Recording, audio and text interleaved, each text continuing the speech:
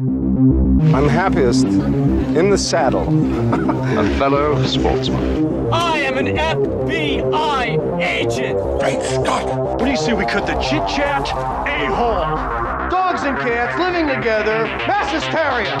Come with me if you want to live.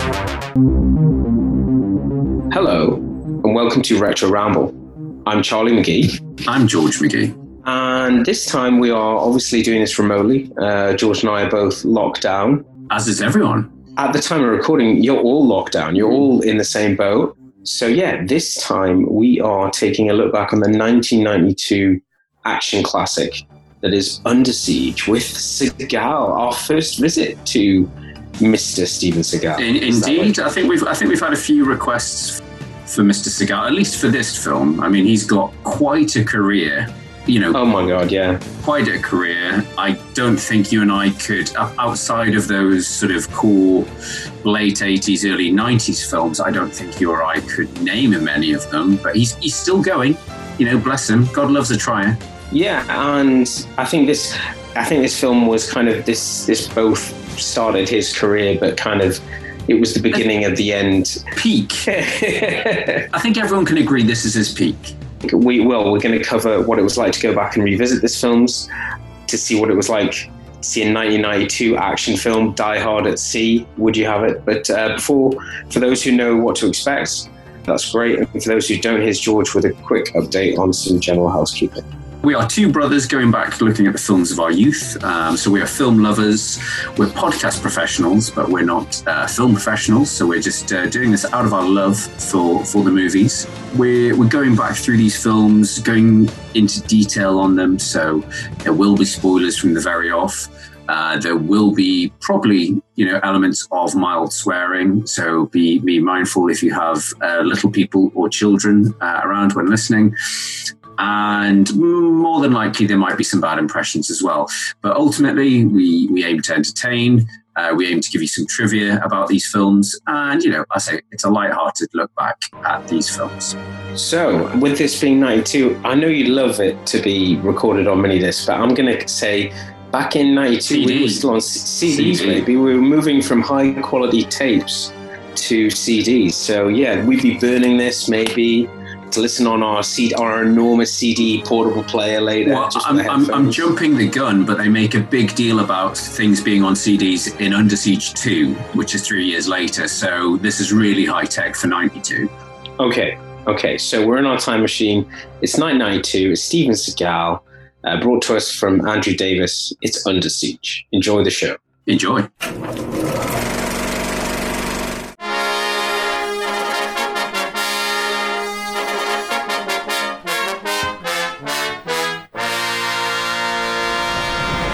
It was the final voyage of America's mightiest battleship. What's on this helicopter? This little sweetheart. Miss July 89. God, I love this business. I love you. The party was wild. Love you to death. They really knocked them dead. Imagine this arsenal of tactical nuclear weapons falling into the wrong hands. The Pentagon never did. 4 minutes ahead of schedule. Damn, I'm good. Now, a team of terrorists have taken over. Wake up the president. But there's just one thing they didn't count on. The cook. Are you like some special forces guy or something? No, I'm just a cook. Oh my God, we're gonna die. This is not the work of a cook. I want you to coordinate your efforts with us. Yes, sir. I see that you completely disobeyed my orders. Roger that. Ryback is an ex-SEAL. Expert in martial arts. Explosives. Stand back! Weapons and tactics. I also cook. The Nimitz is tracking 2 Tomahawks just launched from the Missouri. Where are they headed? Honolulu. Happy trails. Steven Seagal. I know you, don't I? Tommy Lee Jones. Been a long time. I'll see you in hell, son boy! Under Siege. So, George, 1992, Under Siege. I mean, obviously, very impressionable boy at the time. Myself, I was but 12 or 13. You would have discovered this a bit later, I guess. No, I vaguely remember seeing this on video and being very excited. Mainly, I think, are we going to, talk about the elephant in the room, or the two elephants? We're going to talk about Erika Elenia. That's why this film got quite a bit of buzz around it, didn't it? As well as being a big Seagal film, it was the girl off Baywatch with the big knockers got him out. Yeah, and it was very confusing for a 12 or 13-year-old boy who just discovered Baywatch and action films to then have them thrown together when you're a 12 or 13-year-old boy. Yeah, it was all very confusing. It was a beautiful moment. No, but it was like, oh yeah, it's Seagal, it's a diehard on a boat, and Erika Elenia gets her baps out. That was the word on the street. I mean, I don't know if I'm right in thinking, but this was the first time that you or I had heard of Seagal when this film came out. I mean, obviously he'd had quite a few films, kind of lower budget. The Nico films, Out to Kill. There was Nico. I think Hard to Kill was the one that was on TV the most. I get them. Not necessarily the best. They all merged together. I think Hard to Kill is the one with Kelly LeBrock in it. Yeah, but it's all the same character. So it's Nico. It's like Kill, Hard to Kill. No, they're not all the same character. Are they not? They're not. They're just very similar films. And they're him with the same haircut, the same look. Yeah, the ponytail and vests. Which he sacrificed because of the Navy standards. He did for this film. He had to cut off. It wouldn't be realistic to have a ponytail in the Navy. But we're getting ahead of ourselves, Charlie. Getting ahead. So how did we get this film, George? Who's responsible? So, yeah, as you say, Seagal had done a few films, and I think he was on a contract of sorts with Warner Brothers. So he'd done, apart from Nico, lots of 3-word titles. So there was Above the Law, Out for Justice, and Hard to Kill, I think, were 3 films. Was he in a film called Half Past Dead? He was indeed. One of my favourite film titles. Steve, what time is it? It's Half Past Dead. Who cut that? I mean, that's just, it's sort of like it's like a Simpsons joke. It is. You'd expect this. It's almost like what's Arnold Schwarzenegger's next film?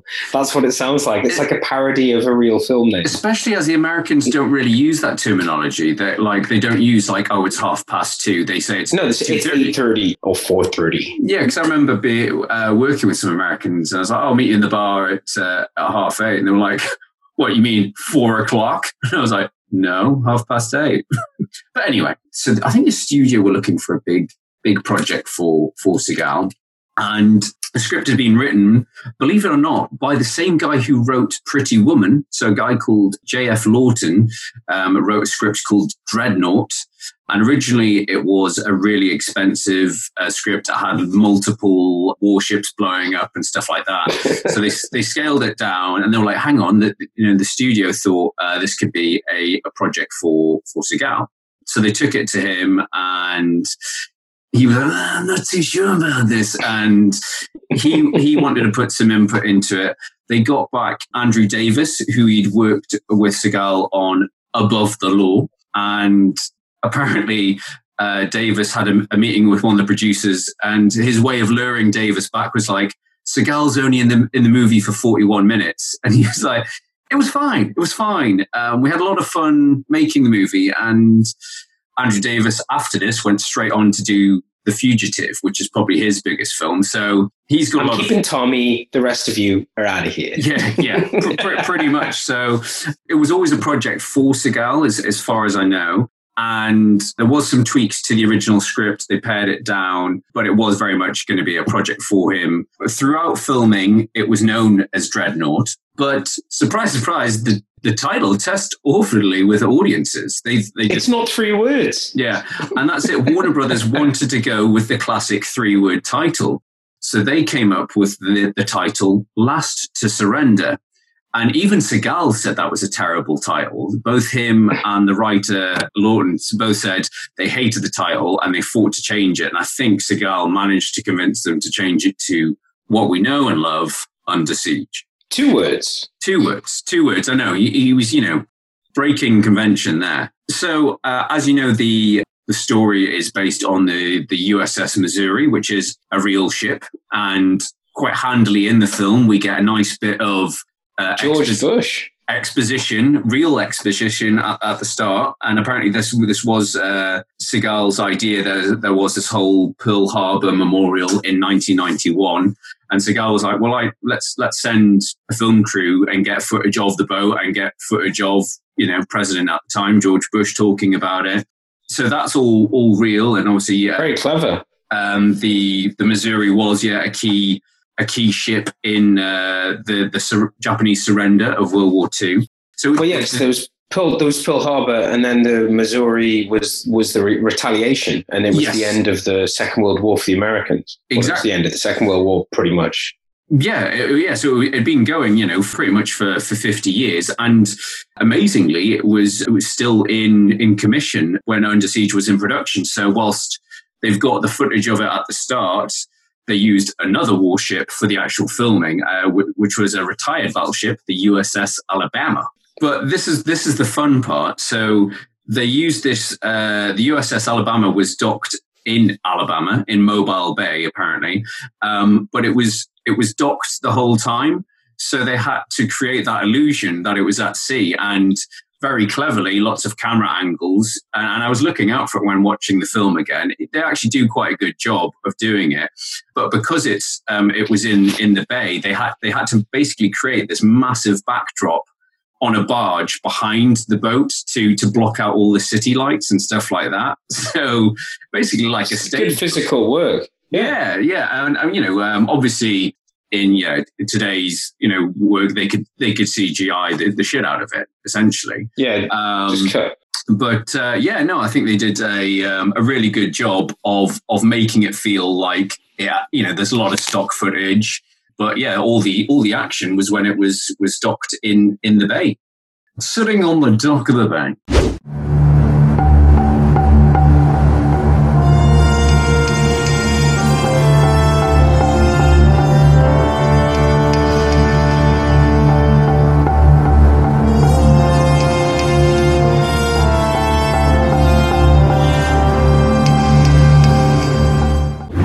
Do you want to talk about the cast? Well, what a cast. What a cast. For this one, you've got two for the price of one in terms of hammy bad guys. You've got not only the great Gary Busey, who we've... Crazy Busey, who we've waxed lyrical about on previous podcasts in Point Break. But you have Tommy Lee Jones as well. And I think Tommy Lee Jones, this was a bit of a Lee Jones-assance for him, because Tommy Lee Jones had been around for acting for about 20 years, and he'd been in sort of, B movies. I've seen the posters. Yeah, mainly B movies. But this was, I think, the film that started putting him onto that sort of proper rise, because, as we've briefly mentioned, so he did this. And then the following film he did was The Fugitive with director Andrew Davis, which got Tommy Lee Jones the Oscar win. And then from then on, he just shot, Men in Black, basically all the massive, he became a huge household name, one of the biggest, stars or, most sort of respected actors in Hollywood. And Old Country for Old Men. I mean, he pops up No Country for Old Men, and what's he been in recently with the beard? I can't remember. He was in Lincoln. He was in. I'm trying to think what he's been in. I mean, obviously he's still working. He's still getting, still doing loads of stuff. I loved him in this. Oh no, he's fantastic, and he, it's funny when you think about this is. I would argue this is him hamming it up in a good way. And him in Batman Forever is hamming it up in a bad way. Yeah, that's agreed. Because he's fantastic in this. He's he's subtle. As soon as he's on the screen, you're hooked to him. He is basically, he grabs the attention, and he's so zany, he's so nuts, and you can almost see. And it'll be interesting to get the lowdown. It wasn't much competition between him and Busey, because it's almost like they are trying to outdo each other. I've written that down, just the Busey Bants with TLJ, as I was calling him in my notes, Tommy Lee Jones. No, I did the exact same thing. It's too many words to write. No, but I mean, it really adds something to the film. And I don't know about you, but obviously, as I said, I watched this as a very young, teenager. And since now going back, it means so much to me now, the fact that I don't think I got how multi-layered Tommy Lee Jones' backstory was. The fact that he was a former agent and that because he was obviously a bit nuts, the CIA tried to kill him, and this was a retaliation for that. I don't think I got all that the first time. So that added an extra layer to my comprehension, and it's something else I find that throughout the amount of respect he pays Seagal when he finds out it's a SEAL, the way they all react, it's a real kind of, I guess blowing the trumpet of the US Navy. But I don't know, there was something good about that, whereas in Die Hard, Rickman just sees McClane as a nuisance. He completely underestimates him. A fly in the ointment.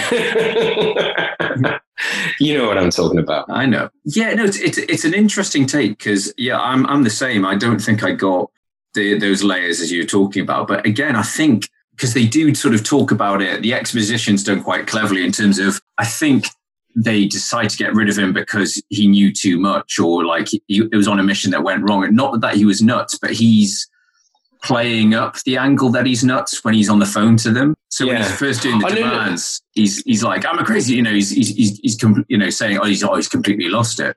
But then by the end of the film, he's like, yeah, he has totally lost it. That's what I mean. I felt after watching this film that it was a very much is Hamlet really mad thing going on throughout this. And that's not me going too nuts with it. It's like he, in the film, as you say, he's pretending to be crazy. Then he's acting crazy. And then at the end, you're like, was he actually maybe it was the fact that the CIA tried to whack him, get him whacked, that set him off. And this is what happens when one of their, as you see happens in them saying many other films, this was your monster, you've lost control of it, sort of thing. But I think he's brilliant in this.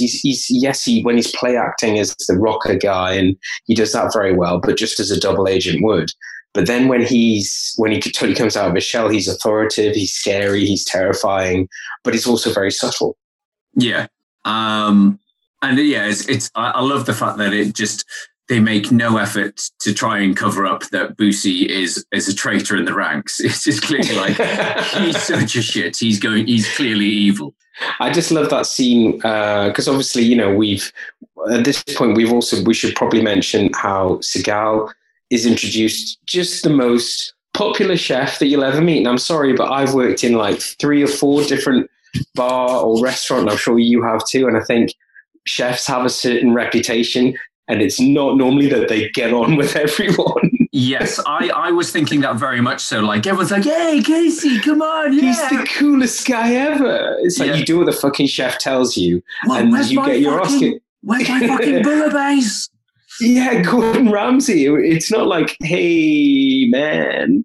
And they've got their own little rapper who comes in and does a dance. Cue Ball. Is it Cue Ball? Cue Ball, yeah. I'm Fly. I mean, you were talking about casting before. I mean, and obviously you've got Jones, you've got Boosie, you've got Seagal, but there's so many I've put in my notes. It's that guy. So you've got the Mexican guy who's in The Rock. I want to say is one of his mates. And when you need a Mexican gangster, he crops up in most films as well. Yeah. You've got the ginger dude from 24 and Transformers. I've got that literally written in my notes. Literally in my notes. Who's always the same thing. Who's always a figure of authority, military mainly. And you've got... He's also been in that Bloodline. He was the bad guy in the first series of Bloodline. He was, yes, correct. I've never finished that series because it's so bloody slow. It's so bloody slow. It's great. And then at the end, it's like Mr. Robot. They have a second season and they don't know what to do because they went all in. We panicked. We panicked. Shot our load. We shot the entire thing. Yeah. You've also got one of my favorite dudes, the white-haired dude from every military film ever made. Got that written down from Mission Impossible. Barnes. So yeah, we love him. We love him. But he's got an amazing career. Like he was in the army as well. Well, that's it. He started off as a military advisor. So he was in the army. He was in Vietnam. but he started off as a military advisor for Oliver Stone for Platoon. So he put the whole cast through boot camp for Platoon, and then he has a small part in Platoon. But he's cropped in loads of films. He's written books. He's directed films. He's still starring in stuff. So he's been in loads of films that, you would have seen him in everything. So many times. He's in Saving Private Ryan, Mission Impossible. He's in Starship Troopers. Again, most of the cases playing a military figure, but he's brilliant at it. Love him. SEAL Team 5 will launch from Nimitz aboard a CH-53 Echo with an Apache gunship in support. At the objective area, the Apache will take out Missouri's radar and her electronic warfare systems. Then SEAL Team 5 will board and retake the vessel. And I do like, is it Admiral Baines or Admiral Barnes? I think he's... the way that Admiral Barnes, the guy, what I've written down is like, it's the American answer to M from James Bond. He's like that sort of, doesn't he look like an M? He looks like very much so. His look and feel, and I think the banter's good. And as I say, Seagal is a bit of a smartass throughout this, but he does all the choreography brilliantly. He's in his prime, even though he seems to be not as thin as he is in his earlier films. A lot of loose vests. A lot of loose clothing. Maybe it's the chef's whites, but it's those baggy vests. No, it's a character. He's just playing a chef. You wanted to make it believable. It's very well put together. Yeah, no, it is quite interesting, the fact that you see very little of Seagal. I mean, following that sort of kitchen interlude where appears to be the most popular man on the ship, when they pretty much put him in the brig, it's all the setup. It's the party, it's Boosie, it's Lee Jones. Yeah. And he doesn't really get unleashed for a while. Much. It doesn't say a lot. I don't know if it was you or the fact I've got, if it was the same for you, but I've just got a new telly and I found some of the dialogue was inaudible. I don't know if I found that as well, because obviously, let's be honest, through YouTube on my PlayStation. But I was going to say, let's be honest, Seagal isn't the most, doesn't have the clearest diction. I mean, I have put in my notes that he's delivering some of his lines like he's half asleep. Yeah. and you can see Eric Alenia's looking at him going, what? I only know what you're saying because I've got it written down in my lines too, but I mean, come on. Just a lowly cook. I loved some of how close it's trying to be Die Hard. It even has the geek with the computer cliche, Theo wannabe. And the thing I kind of forgot about, but then it's kind of what made Under Siege, was I've put the A-Team / MacGyver type death traps. Lots of homemade bombs. When there's lots of bombs available, but he's making different bombs.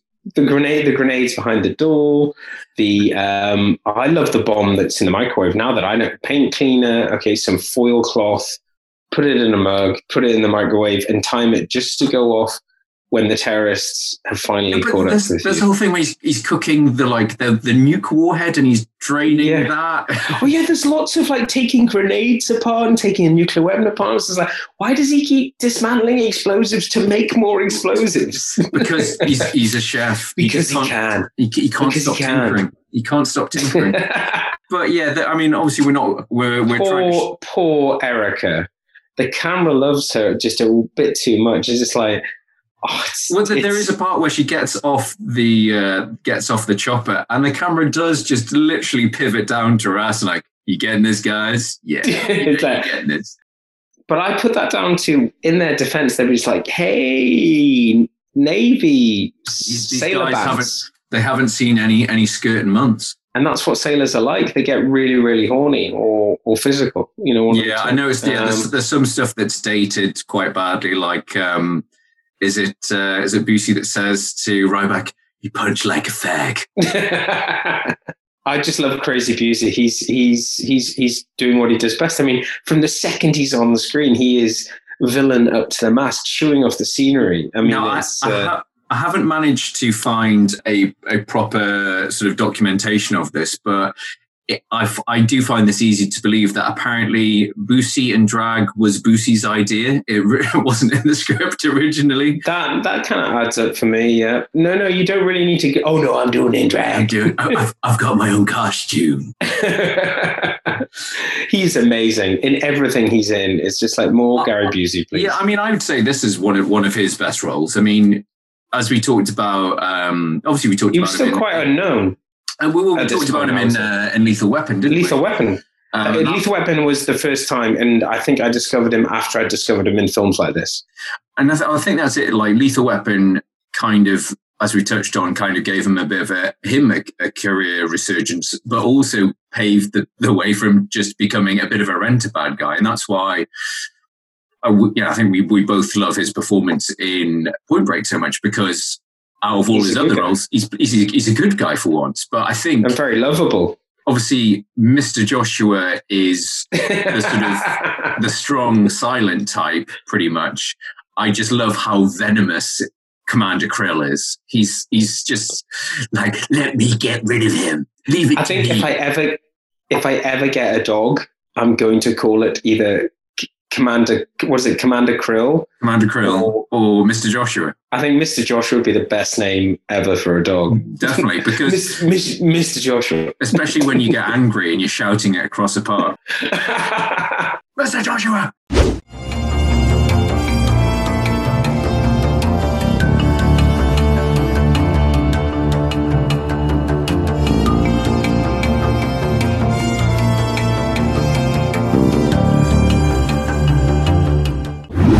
One actor who obviously there's only so much screen space, but Seagal, as I said, is giving it to us with his approach, his bands. But it's more the performance. He's a great performer. That's it. Yeah, the martial arts is done brilliantly. His weapon proficiency, all of that.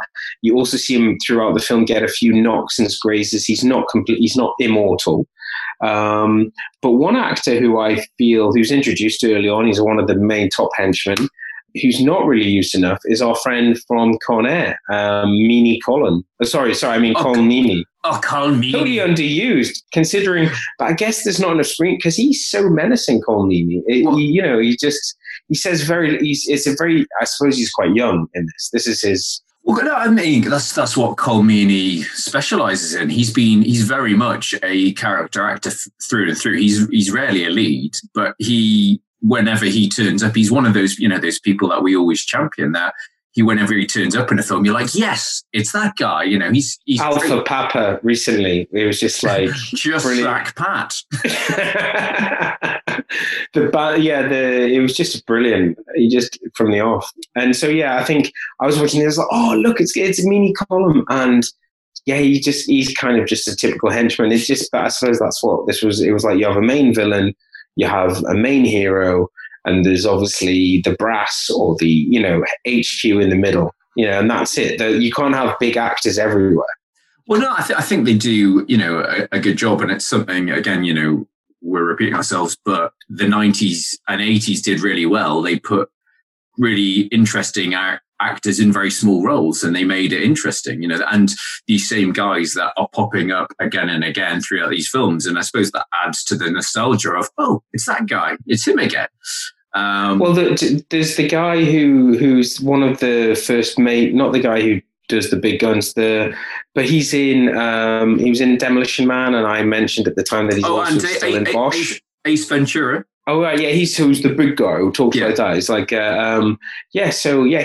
really, I mean, I say, we look at these films in the 90s, and it just seems to be now that you have sort of tentpole actors in films and then TV actors, whereas back then, maybe I'm reading it wrong, but I just see it as a time where there was a lot of actors who weren't on TV. They were just in supporting roles. Yeah. That's all they did, Yeah. And now they'd go from movie to movie, and they didn't do TV. The TV acting was looked at differently during the 90s. You were either a movie star, and if you were on TV, you were moonlighting at best if you were a big star. It wasn't they didn't associate like it is today.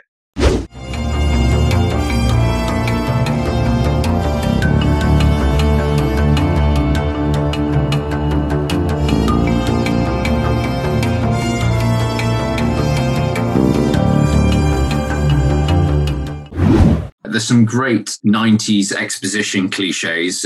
Your favorite, pulled his file. Pulled his jacket. No, but the fact is, in this, there's moments where both the villains and the guys in the war room both pull Casey Ryback's file. So you're getting different bits of background from the villains. It's just like... Ryback is an ex-SEAL. Goddamn cook's a SEAL? Shut up and listen. Expert in martial arts. Explosives, weapons and tactics. Silver Star, Navy Cross. Purple Heart with cluster. And security clearance revoked after Panama. That means he couldn't hold any rating except that of a yeoman or a cook. Ryback? Casey Ryback? Chief Ryback? That guy, I wish we had him here today. And it's like, well, maybe we do. He's on the phone now. And I think that's something, before I forget, drinking game. Every time the word Ryback is said, you have to have a drink, because you will be shitted by the end of this. Well, listen, I'd obviously had a few glasses of my favorite red when I watched this film, and what all I was thinking about at this scene is you could do such a brilliant parody of that. Well, it's like, so sorry, what's happened? It's like, well, SEAL Team 5 are going to fly in. They're the best guys on the job. They've been downed, but with Ryback's on the phone. Imagine if you're in the Situation Room, someone will pretend goes, guys, this is just like Die Hard. Because, a few years had passed, but you can imagine in a parody film somewhere, because it does play out. But yeah, you have all of that. Wouldn't it be great? And yes, he calls in, and he's one of ours, and he's a SEAL, and there's a lot of, I was like, America, fuck yeah. I mean, there's a lot of that.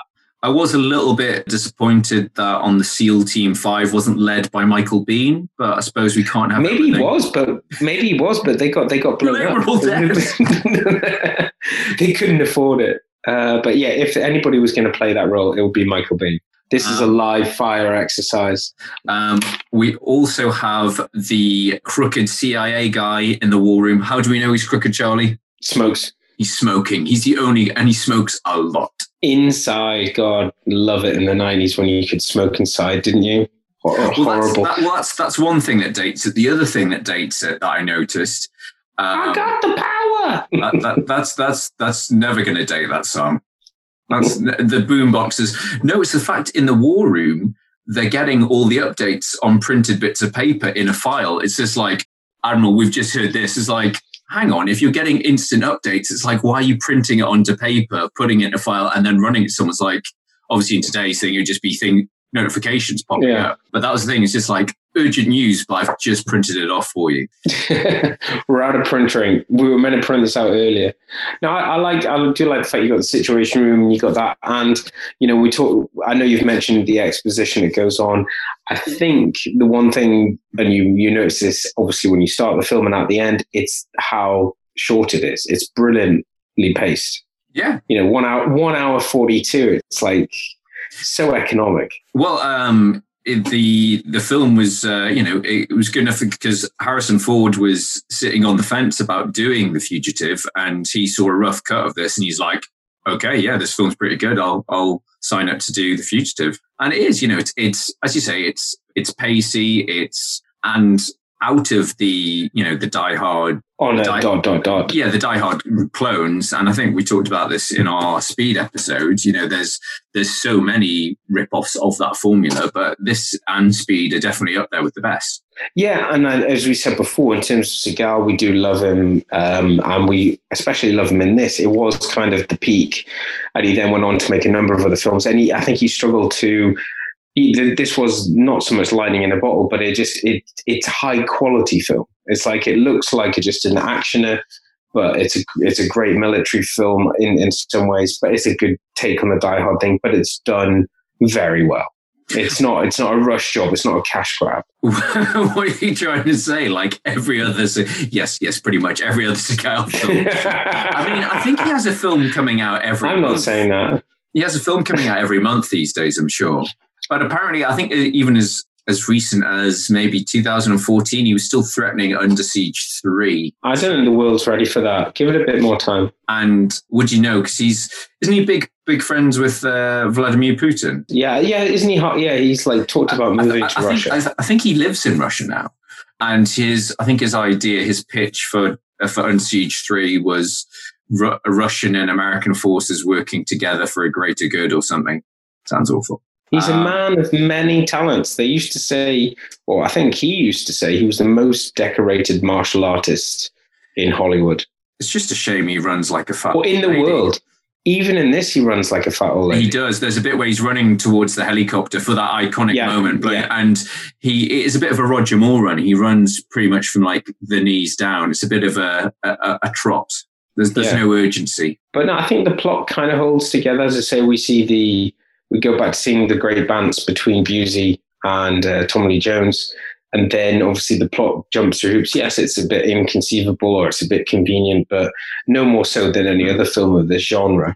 And yeah, as I said, one of the things I like is how they immediately show respect. It's like, oh God, he's a SEAL. Oh no. There's a few inconsistencies. Like, it makes no sense that why do they bring Erica Elenia on the boat at all? You know, if she's just like going to be a hindrance, why do they bother bringing her as part of the band and the setup and stuff like that? And they completely forget about her as well. They're just like, oh yeah, she's fine. She's somewhere.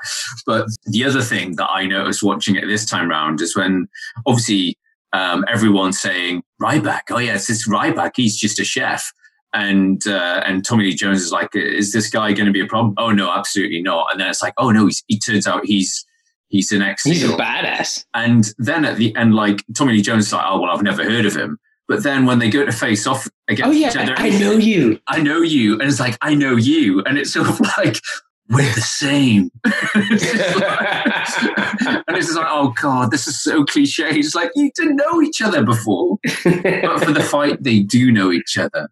Yeah, I know who you are. Don't know what Seagal's saying with that, but he's just squinting at the camera.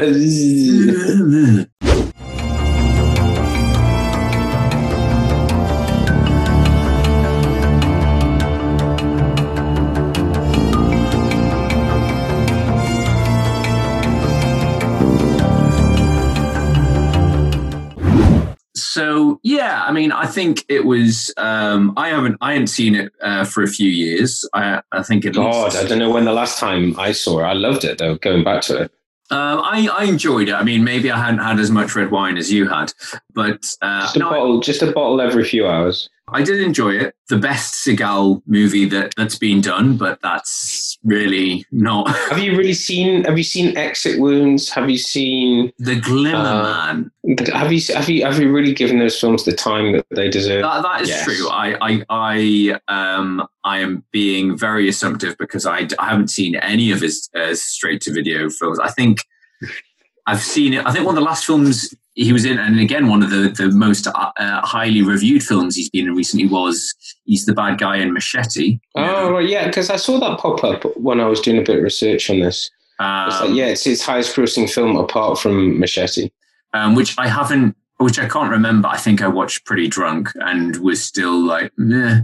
It's like Machete did start off as a 2-minute fake joke trailer and stretched to 90 minutes. He was the bad guy in the first Desperado. It's essentially that guy, isn't it? Yeah, essentially it's a bit like that. He's the evil kingpin type bloke. Shall we move on to Coulda, Woulda, Shoulda? Go for it. Your scientists were so preoccupied with whether or not they could that they didn't stop to think if they should.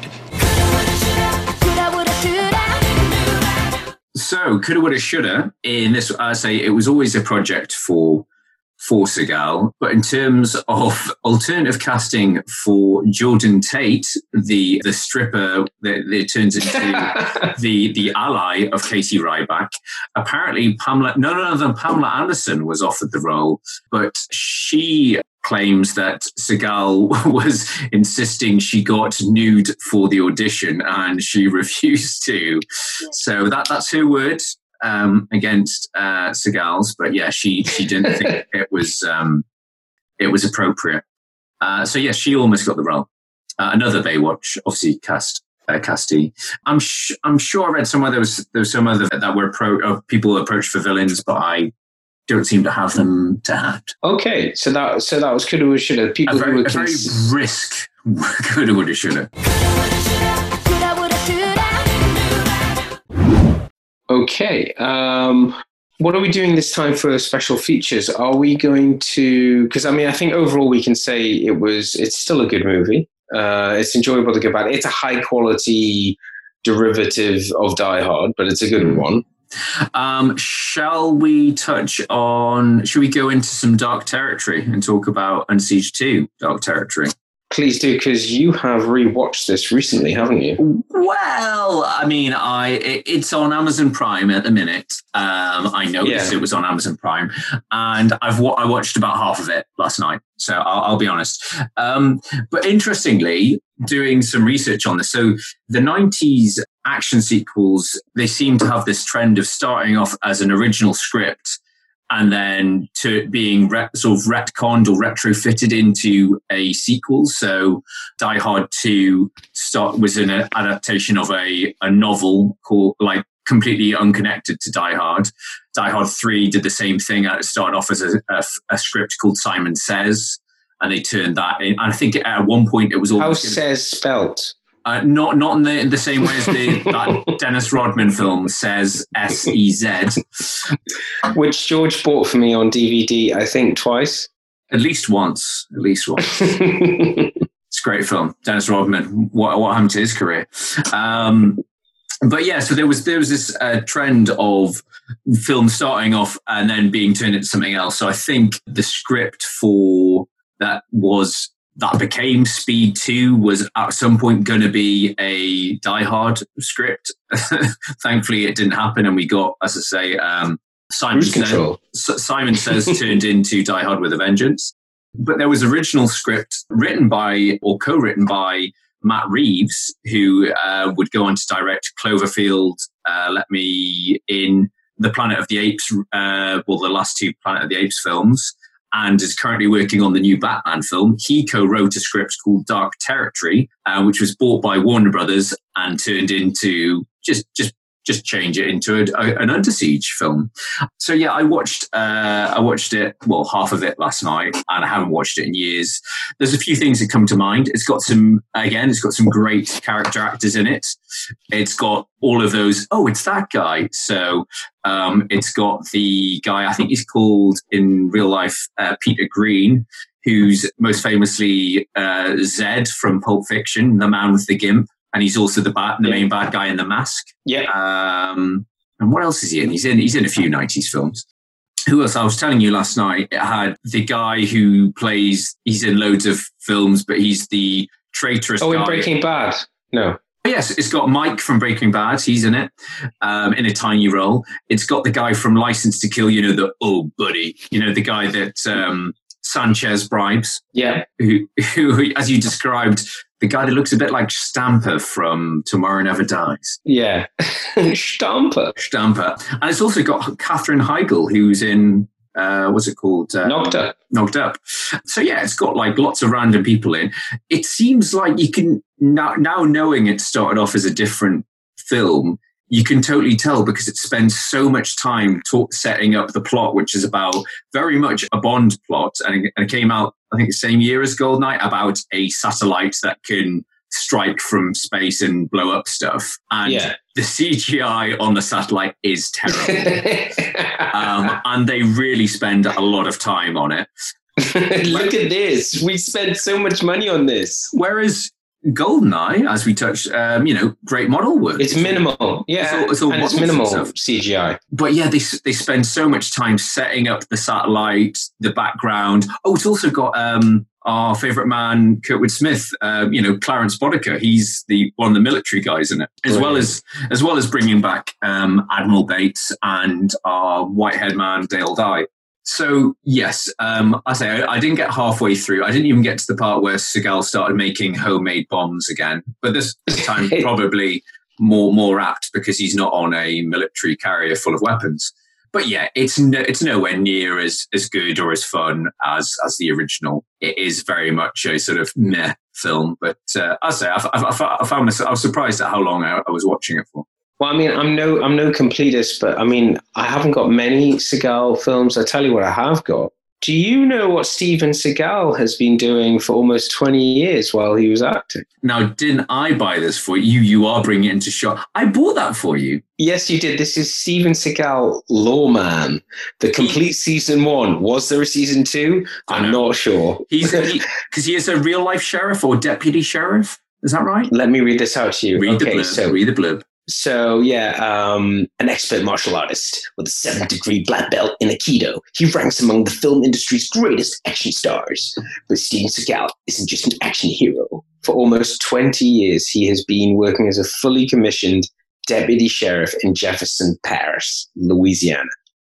So, in addition to going out on patrol, he's an expert marksman, and he works with the SWAT teams and instructs their officers on firearms and hand-to-hand combat. Well, Charlie, let's not forget this same man, this most highly decorated martial artist of all time. He's also has a jazz band. I think he's at Thunderhook or something. He also has, or did have, his own energy drink for a while. So he's a man of many talents, and he's got his own sauce. He probably already can cook as well. Yeah, no, I was saying he's got his own sources like Paul Newman. He's like got many different things. He's almost, I'm not saying he's like Tiger King guy. He's got, his own show, but it's almost like that. He's a big brand, is the Seagal. And obviously he was producing back in 92. He produced Under Siege. Well, he produced this. He did some tweaks to the script, but then he would go on to do his magnum opus, which was on Deadly Ground, another 3-week That's title. the one in Alaska. That's the one in Alaska. With Michael Caine as the bad guy. And I don't think I've seen that for a long time. It's terrible. And he's got he's called something like he's an Indian chief? Indian shaman. Ninja. Also a CIA guy as well. He's called Forrest Taft in that, because I remember I used to, on my sign-in sheet when I used to work in a call center, I used to just go through Seagal's character names, and they were all ridiculous. But Forrest Taft was the best one. Casey Ryback's a good name. Casey Ryback, Gino Felino, Mason Storm. Mason Storm is, I think, out for justice, but that's a good one. Mason Storm. The type of name you get in a film like that. Brilliant. But yes, On Deadly Ground it's got quite a strong environmental message that I think the studio mandated that Seagal had to cut down, because I think the last 10 minutes is him just preaching to the camera. But yeah, I don't think we're going to cover that, but there's always that if we need it.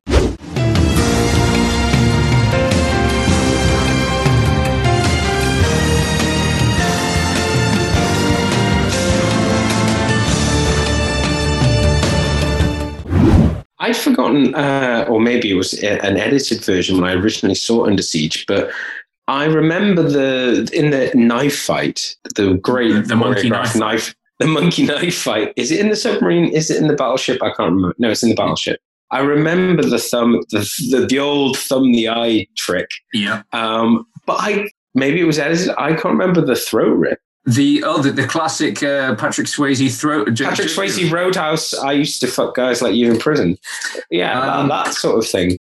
I think we probably got the edited version in the UK. I think I did read somewhere that the UK version was originally heavily edited, but the digital version, they've put it back in with the throat ripping and knife in the head, as well as thumb in the eye and knife in the clearly a dummy's head. Yeah, no, but I think they had both the thumb in the eye and the knife in the head, but the throat rip wasn't in the original version. But I mean, there's still two pretty violent images, but I think all three together, it's a bit much. And there's also the fight, which is a very good fight, probably one of the best fights, I'd say, in the workshop room where he chucks the guy through the saw. Yeah. I was like, brutal. Absolutely brutal fight, but that's my favorite scene in terms of choreography. That's and you got to hand it to him. Yeah, you got to hand it to Seagal. He does know how to make it look very, very impressive. Well, I think that was it. It was a different change of pace for action fans, because you obviously had Van Damme with all his flying kicks and stuff like that. And to see that up close, close contact, it was a different style of fighting, I suppose, that we weren't used to. Yeah, because it was like we obviously saw... and we tried practicing it and you just end up just slapping yourselves like very fast. Yeah, it's like, is that what's going on? Yeah, but if we think of more recently, The Raid, that took martial art films to another level. It was like, we weren't familiar with that sort of, is it Singapore they're from? Indonesia. That Indonesian way of fighting, which is very fluid like this. But it's impressive to watch. Yeah, I don't know if we've mentioned it, but Seagal started his Hollywood career as a stunt coordinator teaching Sean Connery on Never Say Never Again. He was the stunt coordinator, and broke Sean Connery's wrist. Nice. You see, Sean, you just do it like this. What am I going to do about my golf? You would not have liked that. I think as we said, this is a good film. He didn't go on to, I don't know, I think what's interesting, we were talking about how at this time there were film ideas that were being reverse engineered into sequels. And I guess it kind of, if we look at the world that Hollywood's in right now, you and I joke, or we accuse them frequently as a industry that seems to have run out of ideas, or they are risk averse in terms of moving away from established brand franchises. And what it seems to be happening in the 90s here is that there were actually lots of ideas. There were so many ideas that they were but there was already this fear of got to invest in a franchise. It's like, that's a great movie idea, but we've got to turn this one into a franchise. So we're turning it into a sequel. Yeah. Very much the business end. So what you're saying is that we should expect a reboot starring John Cena any day now? Any day, any minute now. It'll just be John Cena running about his living room because he's on lockdown. That's true. What's going to happen? Yeah, obviously we're going to see stuff getting released early for streaming services, but it can be a bit, not going to see any. I'm glad I've got my copy of Steven Seagal Lawman. Exactly. Go back to the classic. That's physical media. That's physical media, baby. Exactly. Yeah. So is there anything else we need to cover on Under Siege? I think I've said everything I wanted to say. I think we've said this, in terms of, I think it's still fans. I think it's safe to say, though, you and I have a lot more love for the other action stars out there. Obviously, we've covered a lot of Arnie. We've done double JCVD, and we may do more JCVD in future, because I think there is a bit more charm, a bit more fun with those performances. Whereas, yes, I say Seagal isn't the best leading man. He mumbles his lines. He's a talented performer. And I think that's why Under Siege is that perfect sort of lightning in a bottle. Works very well, and they haven't really captured it since then. Obviously one of the higher points is of the better films he was in, Executive Decision. Spoiler alert, the one where he gets killed off very quickly. But that was, 14 minutes in. Yeah. 14 minutes, it was like, what? He's basically SEAL Team 5. Look at what you've become. So yeah, I know. I think that's all to say. It's it's a fun little film. Obviously, it's no Die Hard, but when Die Hard is one of the best action films ever made, it's hard to be up there. But yeah, worth the revisit. Yeah, a solid action film. Right. Well, do we know what we're going to be coming back with in our next episode? There's a few irons in the fire. I was going to suggest Teenage Mutant Ninja Turtles because it's 30 years old. Yes, and should we do TMNT2 as well? Should we do the rap? I thought you were going to say. Should we do Ninja rap? No. If we're going to do Turtles, I can't do Turtles without doing... you mean the Partners in Crime? The Vanilla Ice. Vanilla Ice. No, Charlie, let's not forget what you had on the vinyl single, The Partners in Crime, crime spelled CRYME, Heroes in a Half Shell, they're on a mission. It's all coming back to you now. They stayed at home instead of fighting these ninja masters with moves like lightning. No, I don't know. I don't know what you're talking about. But we'll also, we may as well always chuck in Ninja Rap, Vanilla Ice starring The Secret of the Use. We've got to do both. I never saw that third one, but yeah, let's do Turtles. More family friendly. Like it. Okay, well, this has been a look back at Under Siege from 1992. I've been Charlie McGee. I've been George McGee. And we'll see you next time. Bye-bye. Bye-bye.